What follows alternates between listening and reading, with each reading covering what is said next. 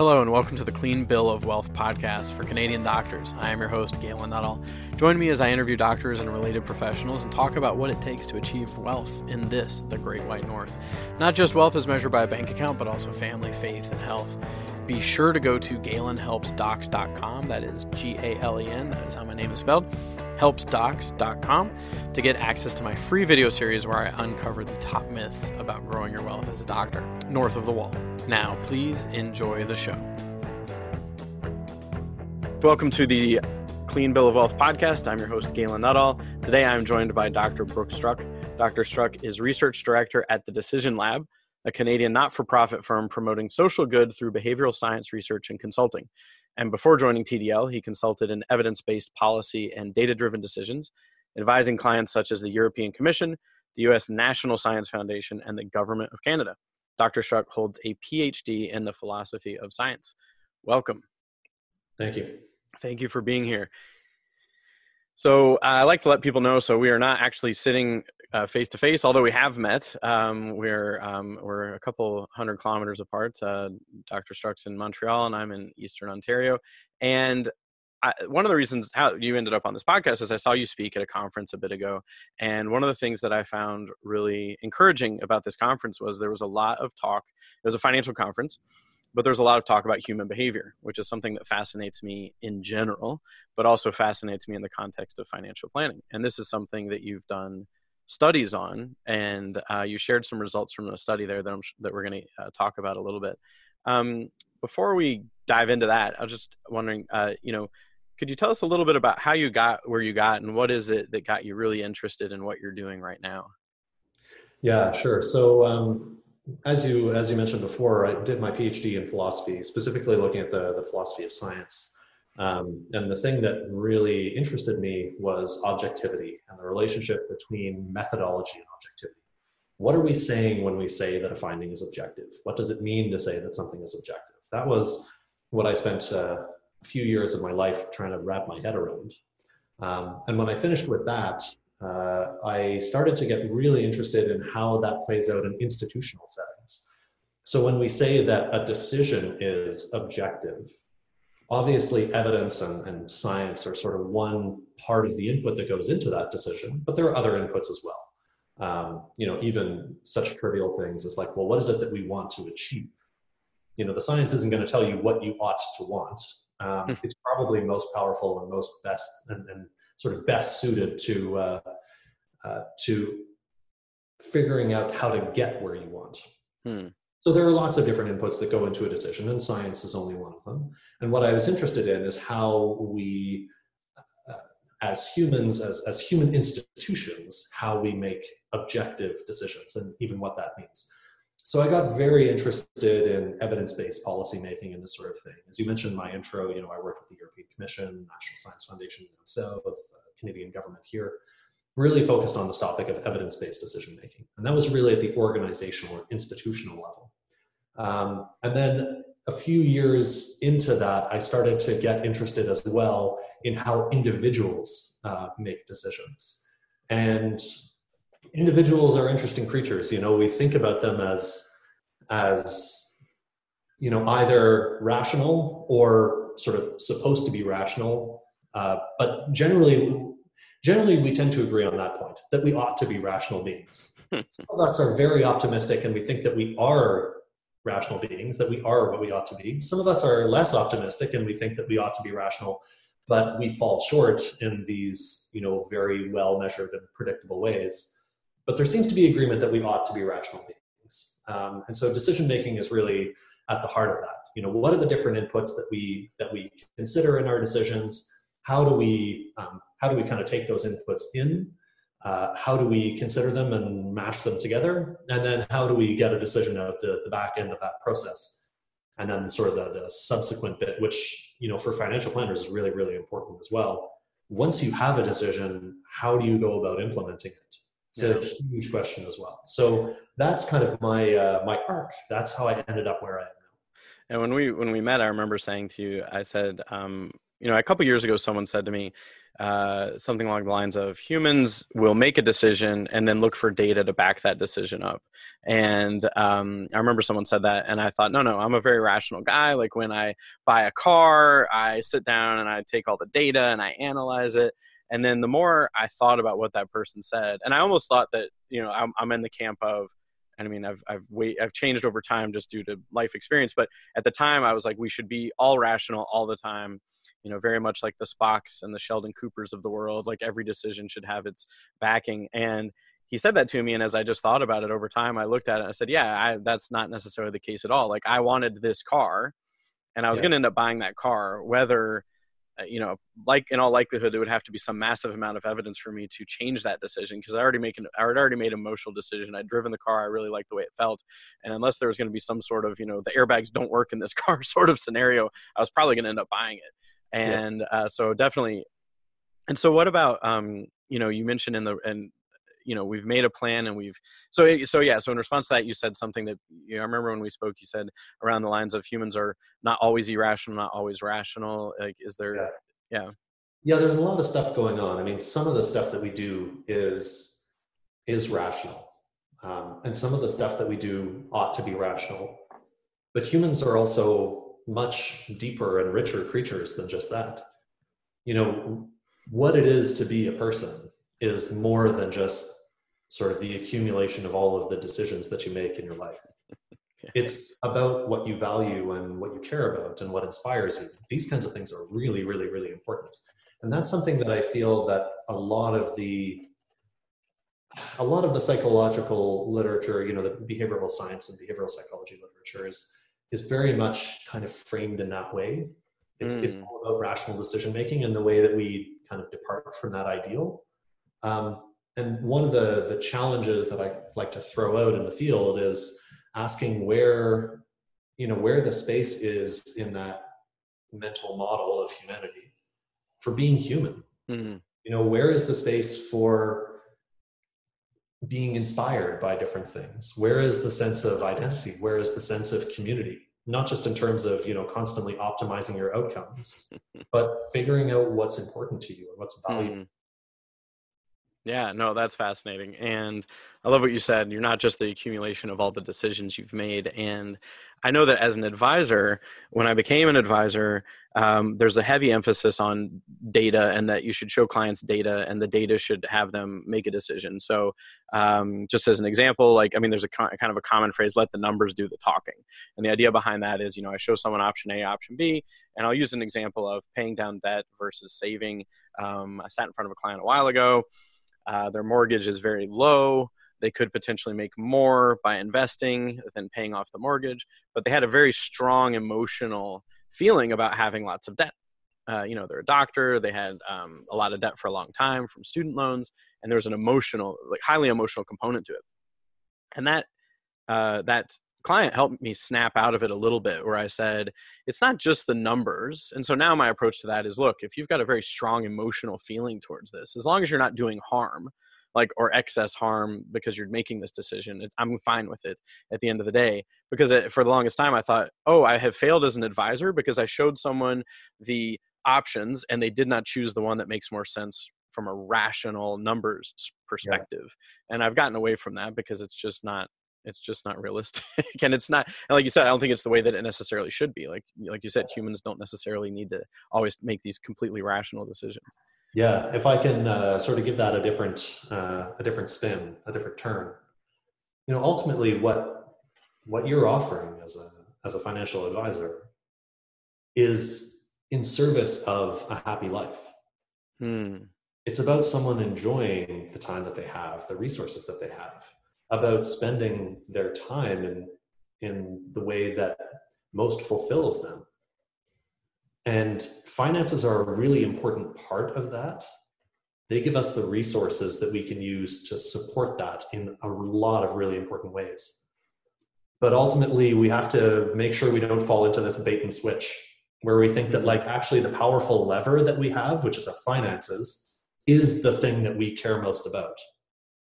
The finances are always in service of something else. And as soon as the finances start to displace that something else, we're we're losing track of what this is supposed to be all about, at least from my perspective, not as a financial planner. Mm. So from that lens, thinking about your client's situation, ultimately the plan should optimize their financial outcomes to the extent that's possible. But along the way, it shouldn't do undue damage to, their enjoyment of life. And if minimizing debt is something that allows them to sleep better at night, to be less anxious, to be less stressed along the way, you might say, actually, that is a good investment. I have invested the increment of difference so that along the way, I sleep well. Yeah. I can tell you have a PhD in philosophy, because that is some serious stuff. I have an undergrad in philosophy, so I'm not quite there. Yeah, that's amazing. It's a service of a happy life. And that's really key, because absolutely, like, I love everything you just said, because, what I say to people is, people don't wake up and say, oh, I really want to buy an investment in of itself, or I really want to buy some life insurance in of itself. It's like, no, I want to buy life insurance because I want to sleep better at night. I want to make sure my family's taken care of. I just got an email this morning where someone said, oh, should I be doing something in response to the coronavirus? What's going on? And I wrote back and said, absolutely not. Right. Because things like this have happened before. And yes, it could cause a market downturn, but historically speaking, it comes back up.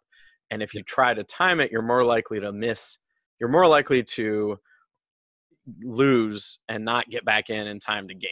Like, that's just the likelihood. Two reactions to that, like, oh, there's a market downturn, what should we do? The first is, well, if you're Warren Buffett, you say you should be throwing as much cash into the market now as you can because you're buying at a rebate.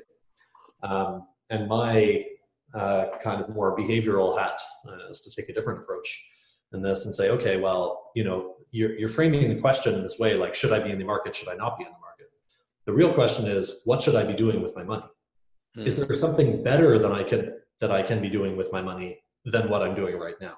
And that completely changes the conversation, because you don't have this like, well, I'm afraid of one thing, so I will either kind of stick with it even though I'm afraid, or I will flee from it.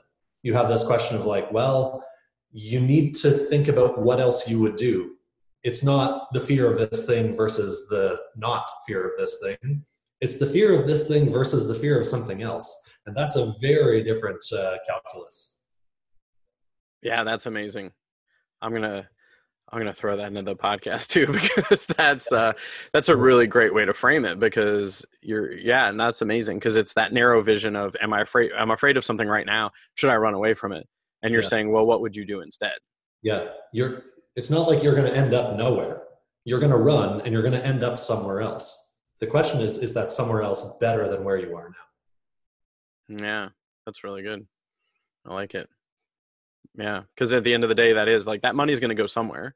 Is it going to go into a savings account where it's not going to make, it's going to make daily interest? Are you going to put it under your mattress? Like, what's the other thing you're going to do? Not just, should I run away from this thing? I like it. Awesome.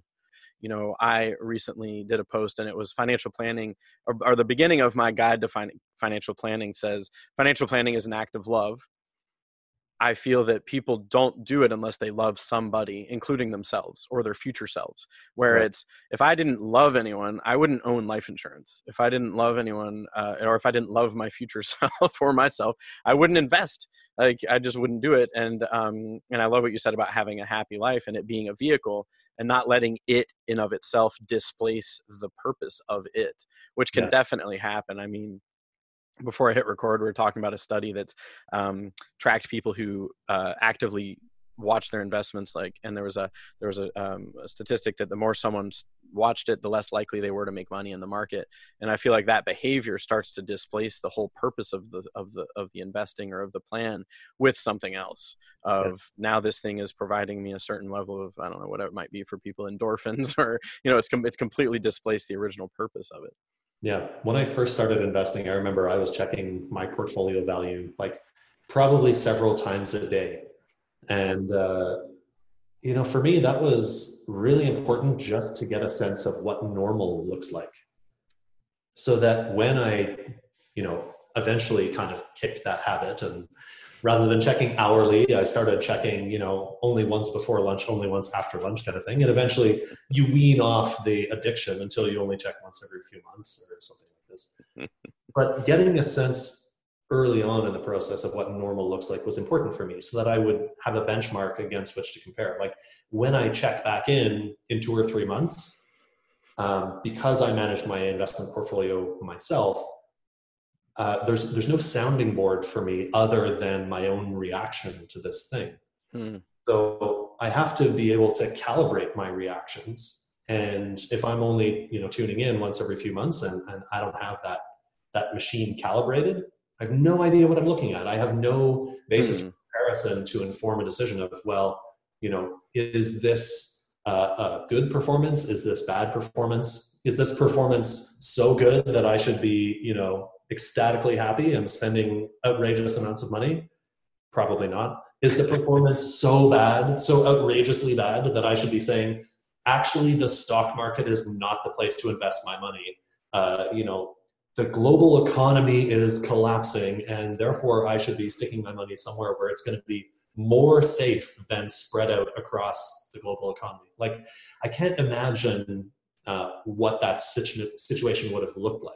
I can't imagine a situation where I say, actually, the entire economy is tanking so badly that somewhere else in the world, other than the economy, is a safer place to put my money.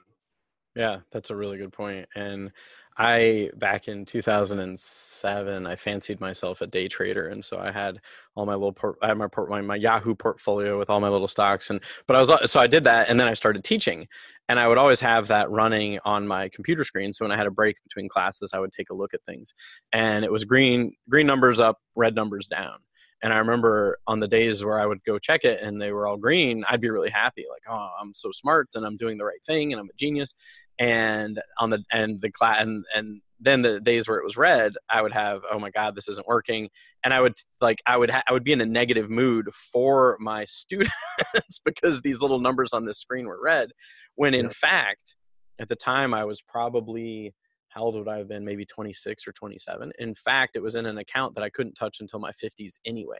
And I was measuring my success by what was happening in a 4-hour chunk of time and not what was happening in a 40-year chunk of time. And I weaned myself off of that, thankfully. I'll give you a little sneak peek. There's a study that we're starting to get rolling now. Actually, we've had it on the back burner for a while. I'm hoping now that the front burner is clear enough that it's going to get promoted. But you know, for the time being, it is where it is. But the study is this. I want to know how data visualization affects the kinds of investment decisions that people make. So, you know, you mentioned that you're tracking your portfolio on this kind of hour-to-hour, day-to-day basis, and celebrating victories and you know, feeling bitter about sore defeats, this kind of thing. I wonder whether the way that stock information is presented to us already suggests what kinds of behaviors are expected of us. So for instance, if I go and check out, you know, the value of an asset, usually the default data presentation view will be to say, here is how the asset performance has changed, you know, hour by hour over the last 24 hours, or maybe even like, you know, in 15-minute intervals over the last 6 hours or something like this. Does that suggest to us that the time frame of a few hours or a few days is the time frame that we ought to be considering these investments? Like, what's relevant to me, you know, I'm a young guy. I'm in my early 30s. I got several decades to go before I want to start touching any of these retirement investments. The data presentation view that's most relevant to me, therefore, is like, what happened over the last 3 decades with this asset? Because that's the time frame that's relevant for me in terms of, you know, figuring out whether this is the kind of asset that I want to own from a financial perspective. So this is the experiment that we want to run. You know, if we pitch people stock data that's, you know, hyper focused on what has changed in the last day, and usually, you know, the y-axis is truncated as well. So, you know, you'll get like, here's all the variation that's happened in the last few hours for the asset price between, you know, $25 and $26.50.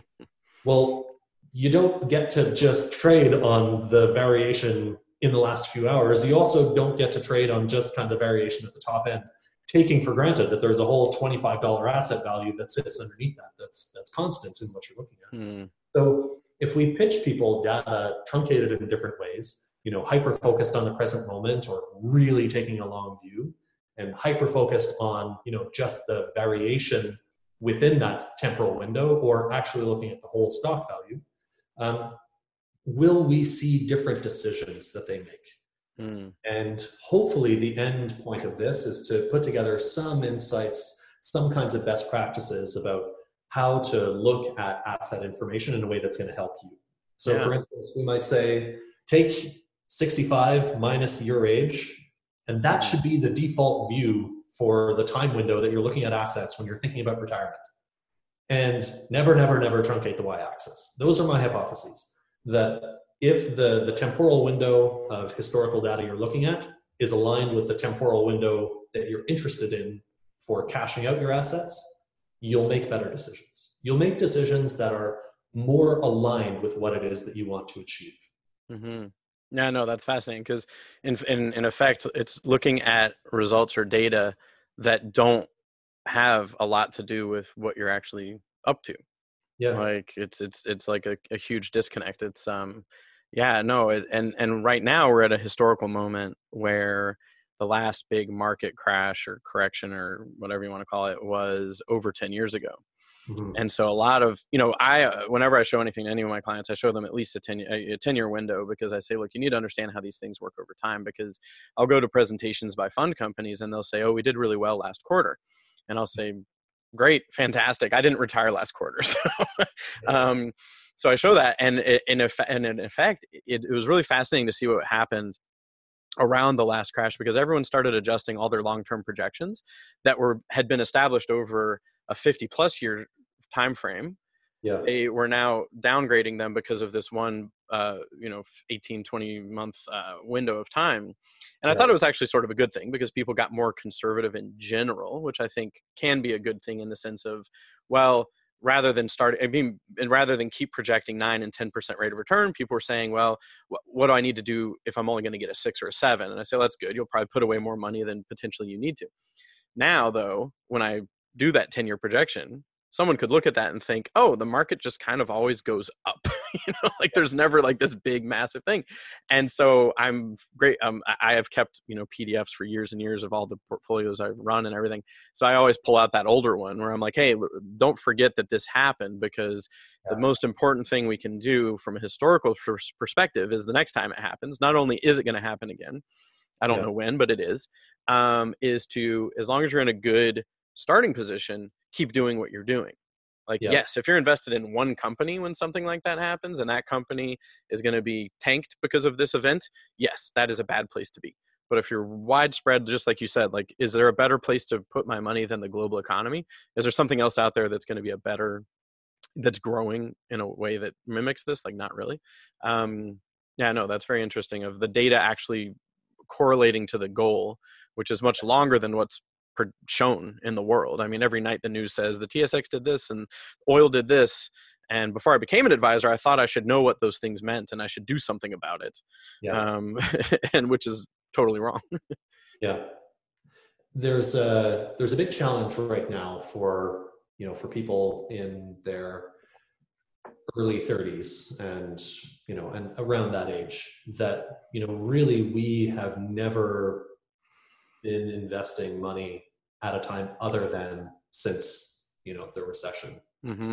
So I mentioned earlier on that it was important for me to go and look at my portfolio value a whole bunch of times to get a sense of what's normal. And in one sense, I was able to get a sense of what's normal. I was able to get a sense of what normal fluctuation looks like over the period of a few days, a few weeks, a few months. I'm now starting to learn what portfolio fluctuation looks like over the course of a few years. But that is still all taking place within the context of a post-2009 economy. Now, that's not to say that we're going to have another recession of the same magnitude anytime soon. I think there's quite widespread agreement that that's not what we should expect as kind of the once in a decade norm for downturns. There seems to be this cyclical pattern that once every 10 years ish, plus or minus 10 years, the market dips a little bit, and we shouldn't be expecting now that dips will consistently look like that. If we think about it as a flood, this is probably like, the 100-year high water mark kind of thing. But still, I've never experienced any downturn really in the market. And the most recent downturn that I have to look at is also something that people keep telling me is not something I should probably expect within my lifetime. So what does normal look like? Well, we have to ask ourselves, like, within what time frame? I have a baseline of normal in lots of time frames, but still not some of the really important ones. There are probably very few people out there who get jumpy or gun shy about the kinds of fluctuations you see in the market day to day, week to week, even month to month. It's those 10-year, dips that are kind of across the market where, people's guts get checked. It's like, well, great, we sat down and we did this risk tolerance analysis and we figured out that this is where I'm at. But like, now we're in it. This isn't just a questionnaire anymore. The real thing is happening, and it's my actual money that's there.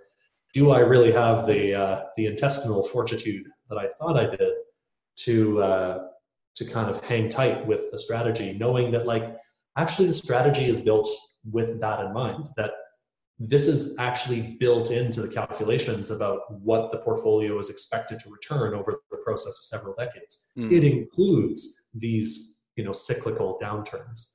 Right. But do I have the patience? Do I have,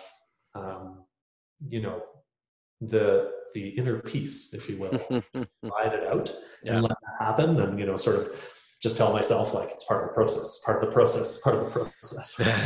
Yeah, and it's definitely fascinating as an advisor, because I've studied both ends of the spectrum, where there's people who, there's an author out of the States, Nick Murray, and he is, I can't remember exactly how he describes himself, but he says he is an equity, like fiend, or fiend is not the word, but he's like, he's someone who feels that a lot of people, they get far too conservative too early in life from a statistical historical perspective to get the kind of return they need to get in retirement. Because a lot of, and then on the other end of the spectrum, there's a guy who wrote a book called Unveiling the Retirement Myth, and he had a he's an engineer and a CFPA, and the book is full of formulas about how everyone should be investing in the safest thing possible, because that's what's going to work.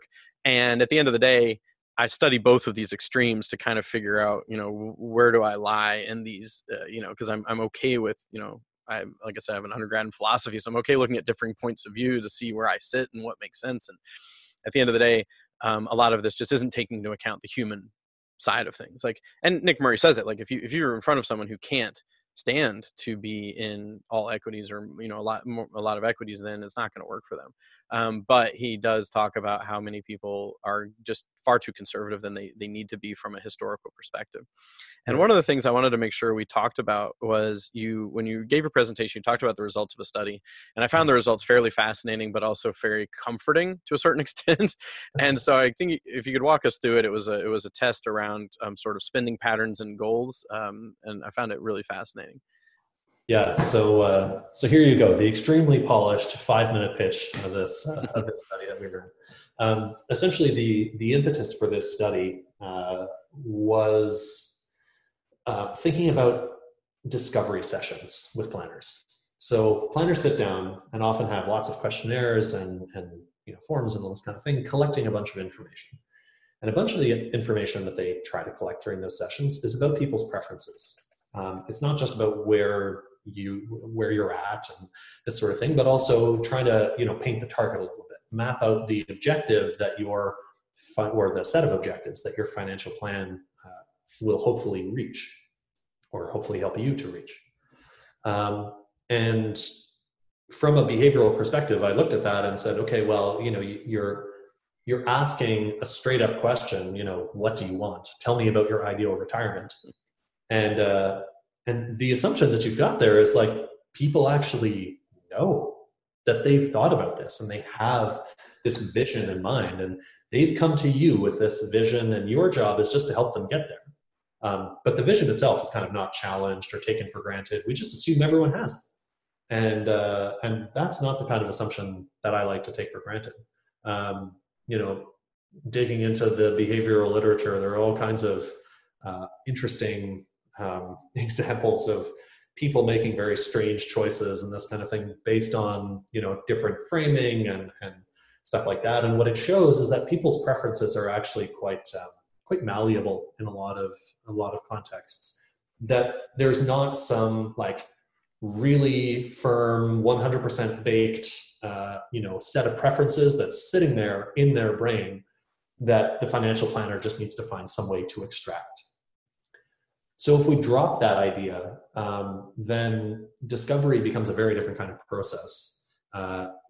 It's more about helping the client to shape preferences that are in, you know, some process of maturation. You know, some people might actually arrive in the state that we described earlier, where, you know, they have a very clear vision of what it is that they're after, and they really are coming to you as kind of the mechanic, the expert, you know, person with the tools to help them, you know, build what it is that they have designed.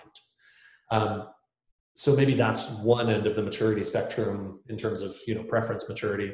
And at the other end of the spectrum is people who are just like, well, you know, I haven't thought about it that much. I'm not really sure what it is that I want. And my sense, anecdotally, is that that is a situation that a lot of people are in, where they say, you know, like, I'm really busy these days. You know, I've got a young family, I've got a high pressure job, I've got this massive mortgage that is, you know, like this Sisyphean weight that I'm trying to push up the hill. And like, I don't really have the luxury these days of thinking about, you know, what my ideal retirement days will look like.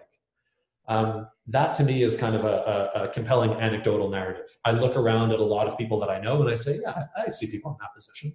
I understand how people could be in this situation where actually they're really, really focused on just kind of keeping the wheel turning right now. And they're in a stage of life where maybe that is what they need to do. That they're not so close to retirement that it's imperative that they have a crystal clear, you know, vision of what they want. And, you know, keeping the wheels on and making sure things don't collapse between now and kind of 5 or 10 years from now is maybe the priority that they have to get out the other end, to say like, okay, well, the pressure is now off on a lot of fronts. I can take the time that I need to reflect on these bigger questions about what I want in a longer time frame. So that was the impetus for this whole thing. And then we wanted to test it out, of course. We didn't just want to say, you know, we hypothesized that this is where people are at. So we ran an experiment, and the experiment ran in the following way. So we gave people a bunch of model budget allocations. So the budgets had 7 categories, and I'll tell you what they are. Daily consumption, transportation, housing, utilities, support for immediate family. We expanded on that a little bit to clarify that what we're talking about there is things like childcare expenses, or any expenses that you put towards, care for other family members, perhaps parents. I'm sure that there are some people who are kind of caught between both of those. They're both paying childcare and paying for care for their parents at the same time, which is a big squeeze. Insurance and emergency savings was the next category, kind of the safety net category. And finally, retirement savings. So we had these 7 categories. And the task that we asked people to do is to select between model budget allocations. So this is kind of like the test that you get at the optometrist.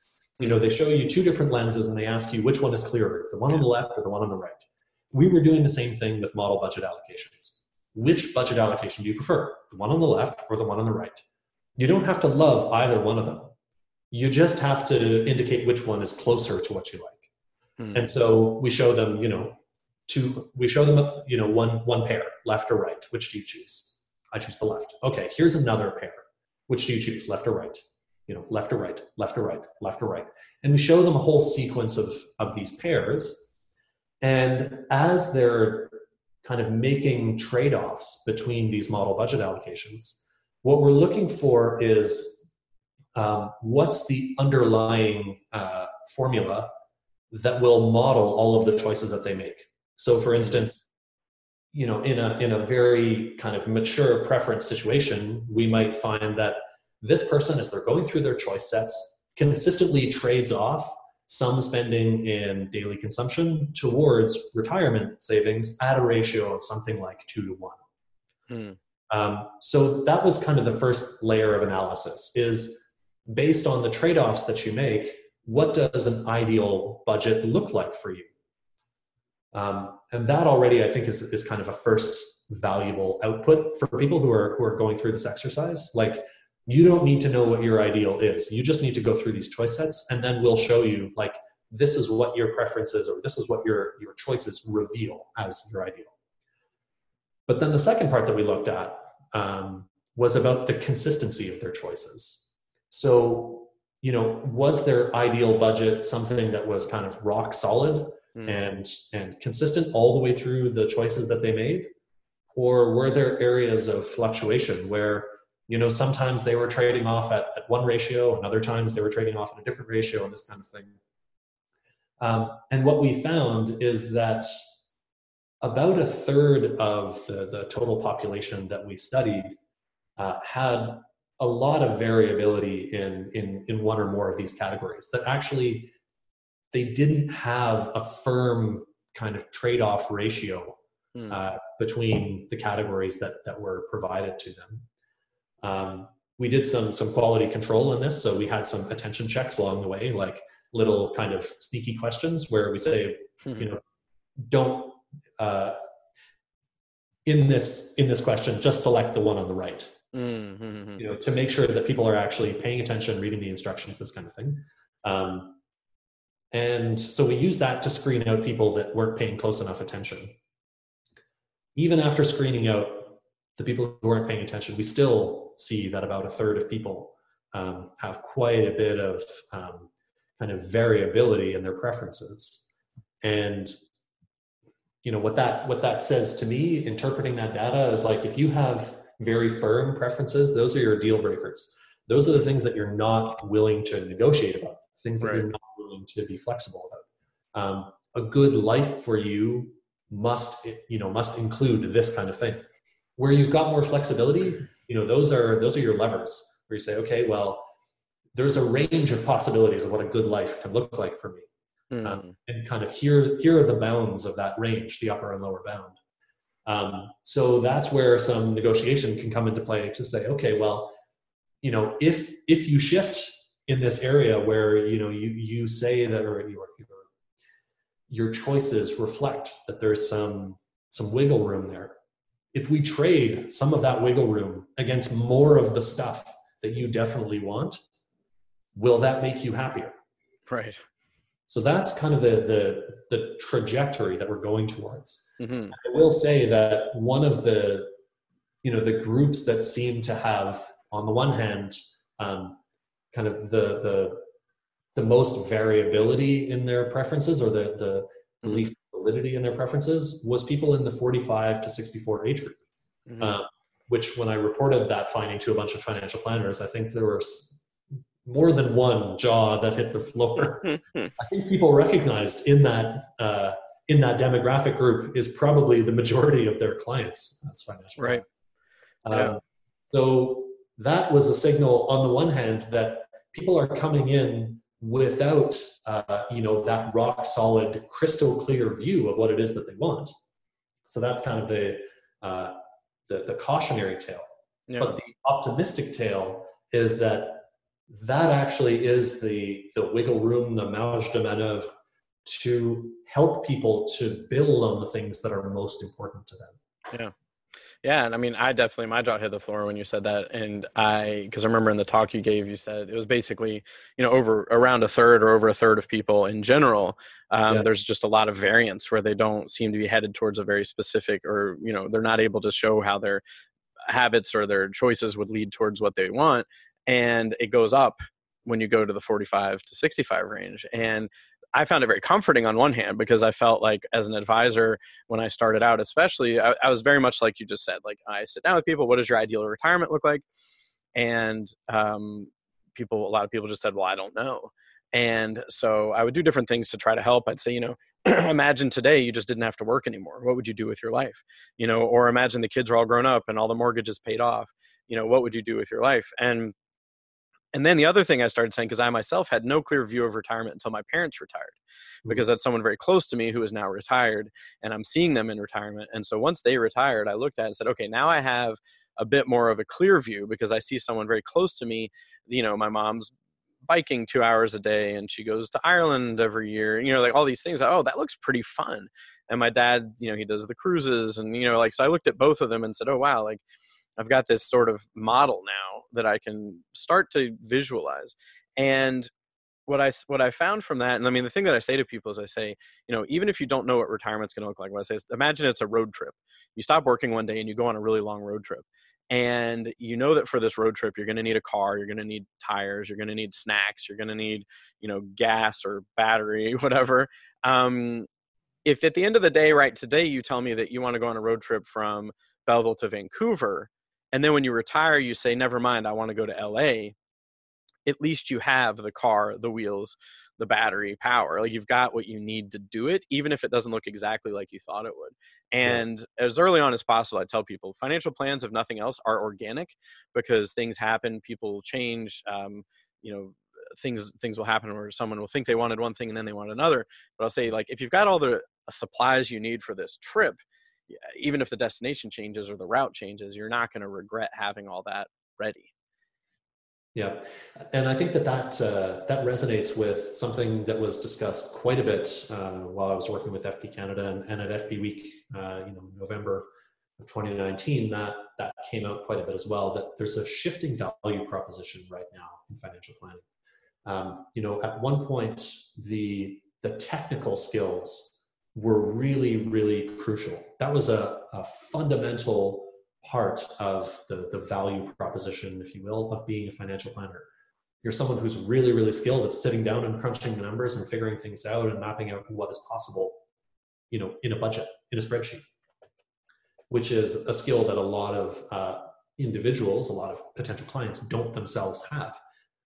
So that's a really valuable service that they would come for. The thing is, with fintech, exploding on the scene, there are so many tools that do that technical piece very, very powerfully. And in fact, they do it much more powerfully and much faster than humans can. Mm-hmm. So if you think that as a financial planner, you're going to compete with, let's call it AI enriched Excel, it's just not going to happen. Big data, AI enriched Excel spreadsheet. Yeah. So, that's no longer where the source of value is for financial planners. And so where does the value come from? It's really from the interpersonal skills. And I think a lot of the focus right now is around things like, how do I help my client to implement the plan once it's built? Mm-hmm. It's still very behaviorally driven. It's still very kind of measurement driven. Are we meeting milestones? Is the plan being implemented on schedule? This kind of thing.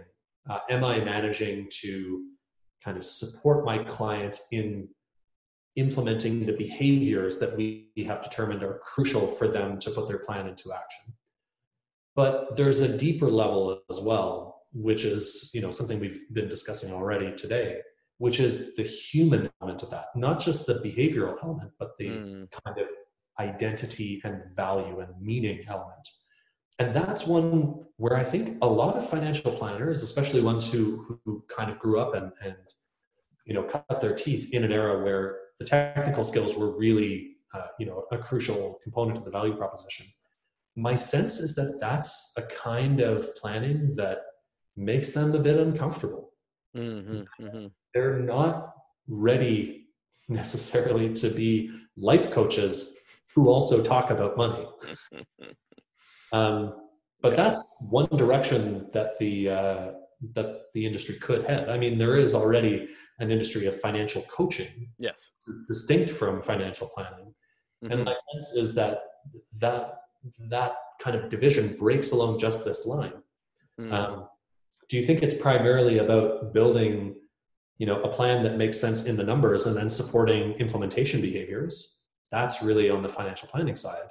Or is it really about helping someone to build a happy life and to, when I say build, I mean both kind of imagine, but then also, bring into existence Mm-hmm. this happy life that they build for themselves, Yes. and that's more on the financial coaching side, recognizing, of course, that finances are going to be a really important lever in whatever life that it is that you build for yourself. Mm-hmm. I mean, you do have to go pretty far off grid for money to just really not matter anymore. Yeah, never mattered at all. Yeah, no, and I mean, I think you've really hit it, the whole fintech revolution. I mean, I remember I was an advisor as fintech, I've been an advisor for 7 years, and fintech was starting to hit the radar just a few years in. And, a lot of the initial reaction is a bit of a panic of, where do I fit with all this? And certainly I would go to conferences and we'd have people talking about fintech, and I would get this sort of pit in the gut feeling of, is my job going to disappear? And financial planners are, when you find those graphs of which jobs are most likely to get replaced by a robot in the near future, I'm pretty sure financial planners are up there in that because I know lawyers are up there, because people say, well, a robot can make a will, you don't need a lawyer to make a will, or and I think, and so what I did with that pit in the stomach feeling in my life was I said, okay, certainly if people are going to AI or an app or whatever to replace me, what is it that I can bring to the table that is above and beyond what they're replacing? All that being said, a lot of my clients are the kind of people who say, Galen, I don't even want to open an app. Like, I want you to tell me what I need to do to get as close as possible to this goal as possible. And it's very much on the coaching side of things. Like, for 10 years, I said I wanted to do a triathlon. I was doing marathons and I wanted to do a triathlon.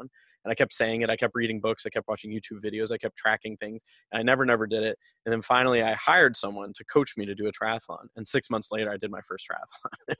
So like the 10-year window shrunk to 6 months because I had someone there who knew what I needed to do and told me what to do. And definitely, just like you said, it's very much going up more on the human side of things. And a lot of advisors they don't think that's their job.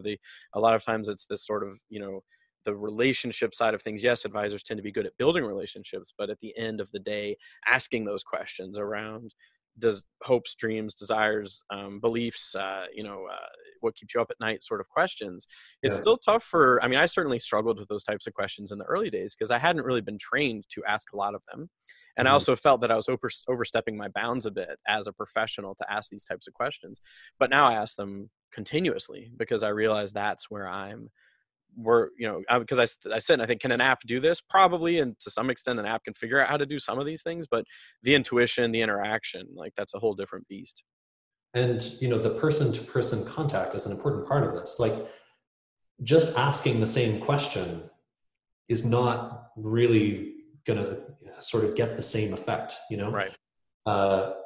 There are kinds of information that we're totally happy to input through apps, and often kinds of information that we would be a little bit sensitive about sharing with an individual person. Yes. But the flip side of that is also true. There are kinds of discussions and kinds of reflections that we will have in conversation with another flesh and blood human being that we just aren't as likely to have with even a chatbot that is, designed to, as much as possible, mimic social human interaction. Right. Yeah. No, I love it. Oh, it's perfect. And no, I mean, we've hit on a lot of things. I can't wait to re-listen to this because I feel like I need to definitely zone in on a few things. I've taken a bunch of notes of different timestamps that I find particularly fascinating. Yeah, thank you so much. I love, at some point, once you get that back burner project on the front burner and see how that data presentation of data in finance, how it affects behavior. I think that's definitely a big step in the next direction for one of the things that the financial industry needs to look at is the proper, what does it look like to actually show someone data that's relevant to them rather than, and also, so it makes sense for them. Anything else you wanted to add before we step off? No, I think that's it. But thanks very much for having me. It was a great discussion, and I hope we can continue that in the future. Absolutely. No, definitely. A lot more to talk about. Thank you so much. No worries. This is your host, Galen Nuttall. Thank you for joining me at A Clean Bill of Wealth, the podcast for Canadian doctors. I hope you enjoyed the show. Be sure to check out my free video series at galenhelpsdocs.com, where I debunk some of the myths around wealth generation for Canadian doctors. Take care and talk to you soon. I love it because I think a lot about these things, but I don't always talk to someone who's doing studies and really in the thick of it all, because I have a few things going on in my life besides just thinking about behavioral finance and economics, but I find it fascinating. And thank you so much. Yeah, it's my pleasure. I also have a piece of research that we recently published with Capital One that I will send you. Okay, perfect. It's about stress specifically. And the effects of financial stress, or the kind of the prevalence of financial stress, how it affects decision making, and how what strategies we can try to use to overcome the effects of stress on our finances. If we say that, like, actually the stress itself is untouchable, like, don't try to solve the stress, because that's like renowned as one of the hardest problems. What can we do to alleviate the effects of stress on decision making, to hopefully, produce a virtuous circle where it's like, okay, you're stressed, fine. We'll help you to make better decisions. Better decisions will lead to better financial outcomes, and better financial outcomes will help to alleviate your stress. So we play the short game on decisions and the long game on stress. Okay. Got it. Cool. No, thank you for sending that. I will take a look at it. I've read more studies around this topic than I had planned. Michelle, who also spoke at FP Canada, she sent me a 164-page PowerPoint of results of, it was results of different, I think it was around reporting. Yeah, because they're big on how to report things, what statements should look like, who's reading the statements, those sorts of things. And that led me down this amazing rabbit hole of, there was a study that was looking at how to get people to connect closer to their future selves. Right. Because that's another area that I'm fascinated by. I saw a TED talk about it was Shlomo Bernard. Yeah. And he said, people, oh, hey, you're going to go to a conference in a couple of weeks. Were you going to have a banana for the snack or chocolate? And 70% of people said something like that, would say they'd have a banana. I'm a healthy person. And then when the day came, it flipped completely, where 70% of people had the chocolate. There's another one around people walking down a hallway, memorizing a number, whether they choose a sweet on the way down or not, like a tray of like pastries. And the people trying to remember a longer number were more likely to grab it because their decision making was affected. And so there was the one talk I saw, the TED talk I saw from the first author, was that they would take people's pictures and they would age them into the future, and they would put it on the statement. Like, this is future you. Future you is not happy because you're not putting away enough money.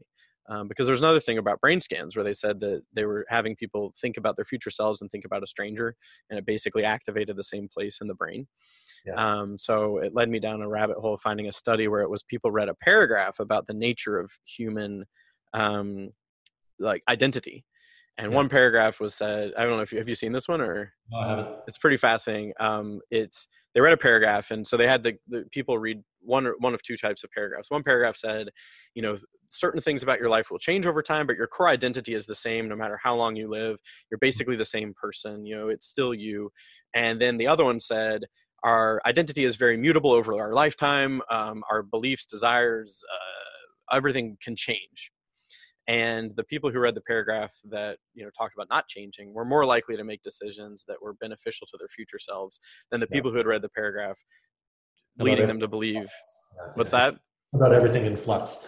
Yeah. And so I took that idea and I wrote my own paragraph, and I've used it as part of my a live presentation I do, where I say to people, if I had a paragraph that's scientifically proven or has been shown to help people make better decisions for their future selves, and it only takes about 20 seconds to read, would you read it every day? And people are like, yeah, I'd do that. So it's like, great, here is the paragraph I've written based on this research that, it's not the exact paragraph they use, but I've written something similar. And it's pretty fascinating to see people